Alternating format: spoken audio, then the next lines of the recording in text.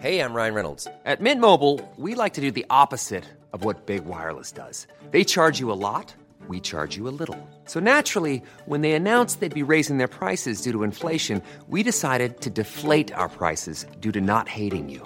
That's right. We're cutting the price of Mint Unlimited from $30 a month to just $15 a month. Give it a try at mintmobile.com/switch. $45 up front for 3 months plus taxes and fees. Promo rate for new customers for limited time. Unlimited more than 40 gigabytes per month. Slows full terms at mintmobile.com. Welcome, ladies and gentlemen, to the Second Take Variety Hour.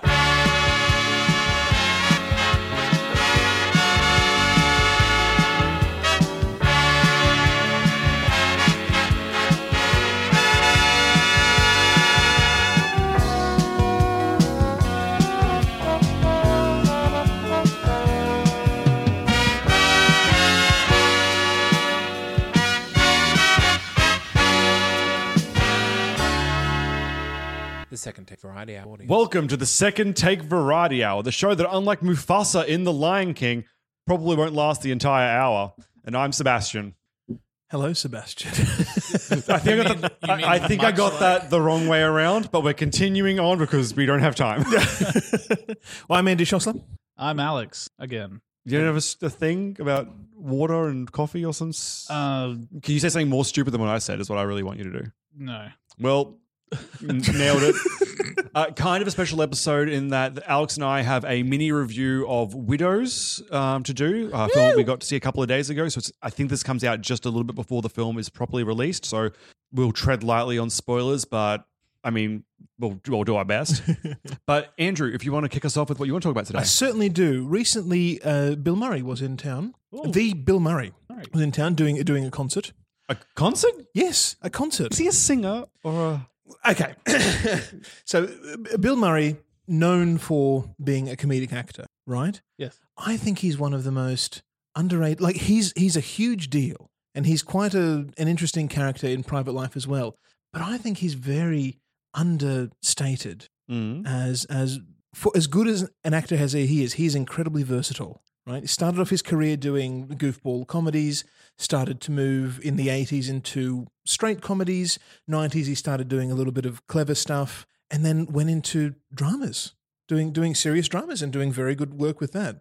Yeah. In the meantime, throughout all of that, not being so high and mighty that he didn't take small cameos in films that essentially just made fun of who he is, made fun of his notoriety in one way or another. Right? Just a likable guy, and then there are some reports that he has a bit of a temper and can be difficult to work with as well. I'm sure that's just we all suffer from that, don't we? No, I'm perfect, but he's never struck me as. I mean, maybe he does have a bit of a temper with him, but I always saw him as someone who would be vastly uninterested in everyone around him rather than like proactively angry about them. But that's possibly. maybe how I've seen him. I would suspect that he just gets bored very easily sometimes. And just gets caught up in the tediousness of things. Like imagine you're having a bad day, right? And normally you have 100 people coming up to you in the street trying to shake your hand or get a photo with you or an autograph or whatever it happens to be. And imagine you're having a bad day and that's going on. What would your tolerance level be for each one? You might just remain polite and okay, here we go. I'll put on the smile for you now. Are we done? See you later. Yeah, I can understand why that would happen. Like diminishing returns of happenness going on. That's exactly right. But the concert, Bill Murray, he teamed up with John Vogler, a well-known cellist going around. So the concert itself was a cellist, a violinist, a girl on the piano as well, and Bill Murray. It was a concert. Like I didn't know what was going to happen going in, whether it was going to be song or comedy or whatever it was. And what he did was quite interesting. Very serious music, some classical pieces, a lot of old-timey jazz and popular songs in that sort of vein. But over it, he would read interviews with Ernest Hemingway and some poetry and excerpts from Huckleberry Finn. It was just a very interesting concert, the way it was put together. And I think the fact that it was Bill Murray telling you these things, lovable Bill Murray with that baby face of his, I think that eased all the tension that you could have had into, I don't quite know if I'll enjoy this or not. It just made it so pleasant that it was Bill Murray presenting you this way. And it was a fantastic night. I remember from a few years ago when Hugh Laurie, comedian Hugh Laurie, known for House, probably most notably for House, he started doing concerts as well, where he would just tour with his band. It would be come see Hugh Laurie, and if you didn't know that he was a musician, it'd be pretty hard not to know that he's a musician, but that he took his bluesy music and folk music very, very seriously. You could be forgiven for thinking that you're going along to see a one-man show with him, where he's going to tell you stories and just be very funny and be himself, maybe with a little bit of music. But his show was entirely, this is my band, I'm not Hugh Laurie, I'm a part of this band, we're putting on a concert, away we go. It's just a pleasant surprise. So too with Bill Murray. And what a nice guy. They did 5 encores. 5? Well, I'm sure it was a part of the show, or at least it was kind of prepared, but he played it off as, okay, that's the show. Now we're just practicing. So if you keep applauding, we'll keep playing. And it was a very entertaining evening. It felt like you were at an uncle's house because he sang songs. He encouraged everybody to sing along, to do karaoke. It was just a very pleasant. It was like Bill Murray, your uncle, had invited you around for a drink and a sing along, and that's exactly what it was. Sounds very. I was completely blown away because Alex is. I think you've gone to something. I say similar. You've gone to see Bill Bailey's concert, right? No, I would like to. I've seen Bill Bailey in concert. Yeah. If you just maybe you've watched them on recordings, you've told me about them. I didn't know they were a thing until you told me about them. But Bill Bailey has a show. Yes, he does comedy, music bit of stand up, another song, in a funny way, or one of his funny songs, or some sort of commentary about music, and it's very distinct. So it is very different to this kind of style, then. Yeah. Whereas Bill Murray's was all serious art. It sounds like more like a poetry slam, but with a band element added directly into it. A little bit of poetry. He had interviews with Hemingway and other artists that he would just recite the transcript. And it was just fascinating. It was just wonderful to learn that bit of history. Was it the kind of thing that you think, like, if any other actor did it apart from Bill Murray, it wouldn't have been as effective? Or definitely, I think it being Bill Murray gave it that kind of familiar feel that glazed over any kind of hesitation you might have of, I don't know serious artists. I don't really like that scene. I'm not interested in the pretentiousness of artists. It kind of ramps you up, glazed over all that, and drags you along and says, no, it's actually interesting. Come along. I'll share it with you. Also, are they recorded or anything, or is it just one of those live things you just gotta be there for? No, they have recordings of shows available, of like a proper album of music released. So I'm not sure how much of the album was this show. Okay. And whether they were legitimately practicing songs that they hadn't played before. But he complimented Brisbane on having the best acoustics he's experienced anywhere in the world. That feels like a generic thing that was. He might just say that everywhere he goes. I sure do love the local sports team. But it's Bill Murray and it felt genuine. All right, so Alex and I recently went to see Widows at a premiere screening, and we're going to do a mini review of that just because we don't want to. Honestly, we don't have time to do another full review for a weekly episode this week. So the story basically of the film is there's 3 women whose husbands were involved in a heist that went wrong where all the men were killed. The person who's robbed comes after one of the women saying, your husband stole, I think it was $2 million from me. You have 1 month to get me that money or you're going to have some big problems. So in this case, the character played by Viola Davis has to go and she tracks down these other women and tries to say, hey, we are all in big trouble. We need to get this money sorted or we're going to, get potentially, killed or have our legs broken or, whatever the threat is. And it's about them planning a heist. And the whole backdrop of this film is the man who this money is owed to is running for this, I think there's a mayoral seat or some sort of political seat for, let's just say for mayor in this specific county. And he's running against Colin Farrell, who's kind of the incumbent, but not really. He's taking over from his father, but he's still running for it. But it's like this, I think it's been 40 years of this seat being held by this family, effectively. Dynasty. Yes. They pretty much refer to it as dynasty. And it's the backdrop of this entire film is there's this race going on in the background while this heist is the main plot. And without going into any details, it was a really enjoyable time. Okay. It was very intense. Daniel Kaluuya's in it, and from the main from Get Out, and he was in Black Panther as well. Very strong performance from him, but honestly, everyone was so good. Yeah. The best way I can describe this. It feels like Wanda Sykes is involved in this, but I'm sure she's not. No, she's not. No, she's not. The best. She could have. The best way I can describe this film is it felt like a Grand Theft Auto video game. Oh, okay. Yeah, mixed with, and now I've Training Day. So Like the tone of Training Day. serious or satire?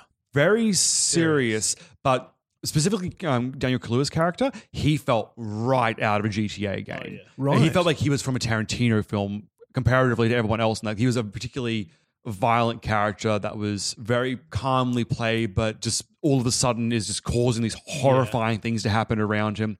Who's Daniel Kaluuya when he's not starring in Widows? Get Out, the main character. Oh, I didn't know that was his name. Yeah. Right. So yeah, he's been picked up for a Very lot of good, things because yeah. of his performance in Get Out, and rightfully so. But yeah, Alex, do you have anything specifically you want to touch on? I just had a There good time. was like the opening scene is in the middle of the heist, and like one of them's shot. They're like trying to get up to the van, and like these people are shooting at them. But like the way it happens, like so intensely loud, and they're shooting directly at the camera, and it like I felt stupid saying this, but I was like flinching. Like I was like, Oh, really? Yeah. Like I was like, oh god. Like it was like it very intense opening, and I loved it. Yeah. And like it was really Very weird, like strong. very big cast in it. Like John Bernthal, who's plays the Punisher in the Netflix series, but he was Shane in the first 2 seasons of Walking Dead. Okay. He's in, well, I mean, luckily maybe a minute and a half, 2 minutes of the film, because he's one of the heist guys from the beginning of the film. Right. And even like occasional flashbacks. Actually, I don't think he even really appears in any other flashbacks past then. Like you get him for all of 2 minutes and he's on the fucking poster. but like Liam Neeson is one of the main heist guys as well. Honestly, it was a really stacked cast, but I had a really good time with it. It was very intense. It's one of those ones that you're kind of on edge for most of the film because people are. It's kind of like The Departed, like towards the end, where people are just able to be dropped from the film like this and that so quickly because things are just going down. So It's the like high high stakes for these people. Okay. Michelle Rodriguez is in it as well. A much better performance than we get from her normally from like the Fast and Furious movies. I don't Okay. mind her normally, but she's definitely stepped up for this Bit of film. depth. So I don't want you to spoil it by revealing what happens, but do they pull off the heist? Not as in is it successful? I mean, do they do The it heist well occurs. in the film? Oh, it's No, like, no, yeah, as in does the film carry the heist off? the heist itself isn't like in say Ocean's 11 where it's this big amazing like Oh, great okay, strange thing. yeah. It happens, it takes, I think the heist itself might be 10 minutes of the film if you stretch it, maybe a little bit if you count like the getaway scene. Okay, so what's the film about then? It's like getting these women together, Grief to get, as well. Okay. Because they've lost their partners, rebuilding their lives. dealing with the grief of everything, trying to piece together their own lives and get this money so that they can live. Okay. So like it's like making sure like one of them has a van and guns, someone else has to find out where they're actually going to And do despite the heist. Yeah, despite being married to guys that have been carrying out the heist to criminals, they don't have any criminal background. Not at all, no. Okay. Like they one were, was a dress shop owner. Oh. One was in like the union. Viola Davis's. yeah, and one of them was just, I think she was kind of like a trophy wife in that case. Yeah. Okay. And Just like speaking of which, Elizabeth Debicki is the like kind of the trophy wife character. I hadn't seen her in anything before. She's fucking incredible. Yeah, I she's really enjoyed really- her in this film. I just had to look her up now because I completely forgot her name because I had no recognition for who she was prior. And she has been in some things, just not like she was in The Great Gatsby, but a film I never saw. So she could have been good in that. She was in Guardians of the Galaxy 2, but I think she was one of those gold aliens. So like you've probably seen her, but who was she? You know? Yeah. But yeah, I was very surprised. I went in thinking it was going to be a bit preachy because the film was about women power, which is fine, but I was just expecting a very in-your-face preachy film. And The trailer does look very good. Yes. The trailer doesn't look preachy at all. Yeah, we saw the trailer for the first time during Bohemian Rhapsody, Yeah. and we both turned to each other and was like, that looks That looks really, good. really... And I was pleasantly surprised that it lived up to that. When you look at the poster, it's got like 4 5-star reviews, like on the thing, obviously cherry-picked, but I was like, oh, wow, they're really pushing this film as like, this is good, and it's nice that they backed it up with an actual good film. Agreed. Very good. But yeah, I don't want to touch on too much more of it only because Yeah, there was a couple of there's a twists big- here and there. Big and, twist. Okay. which, I mean, after you've seen the film, I will say I wasn't in love with the twist when it does occur, but it wasn't the worst thing ever and it didn't ruin the movie. It just, No. it was an unnecessary but enjoyable twist. Right. But yeah, I'm happy to leave it there, really. Go see it, really. Like, Yeah, high well, recommend from me. Definitely. I actually. Yeah. So And I was trying to explain, I feel like it between like us three and Zane, it kind of would sit in that perfect middle section between all the things that we complain about wanting to see from other movies. Okay. Kind of falling into the middle. Like it's surprising how many boxes it ticks because it's the kind of film that we normally don't watch on this show. All right. So Well, you've sold me on it. good. Yeah. That was my intent was to say, I said to Alex, if we don't make Andrew want to see this film, I'm quitting the podcast forever. So I guess that's good. All right. Well, you can get in touch with us in a number of ways. We have a website, I guess, secondtakepodcast.com. We can be reached on our Facebook. We're pretty active on it. It's facebook.com/secondtake. And we do have an email, which is secondtakepodcast@gmail.com. You can tweet us at Second Take TNC. Or you can see pictures up like the ones that we posted the other night on Instagram from the James Street Palace. Yeah, I've always had such a hard time doing Instagram for podcasts because it's obviously a very non-visual medium. But now that we're going along to all these screenings, you can see all this fancy shit, which is nice. So, and that's at Second Take Podcast. So if you go and check them out, give us a like, and well, if you like them, give us a like. Just like them anyway, guys. Yeah. We're sorry this episode is running a little bit shorter than normal. We're just in a bit of a bind trying to get some stuff out. It's coming up to Christmas. It's going to be a bit like this, but we'll look forward to talking to you guys on Monday when we review Chronicle. Yeehaw. Great. Bye.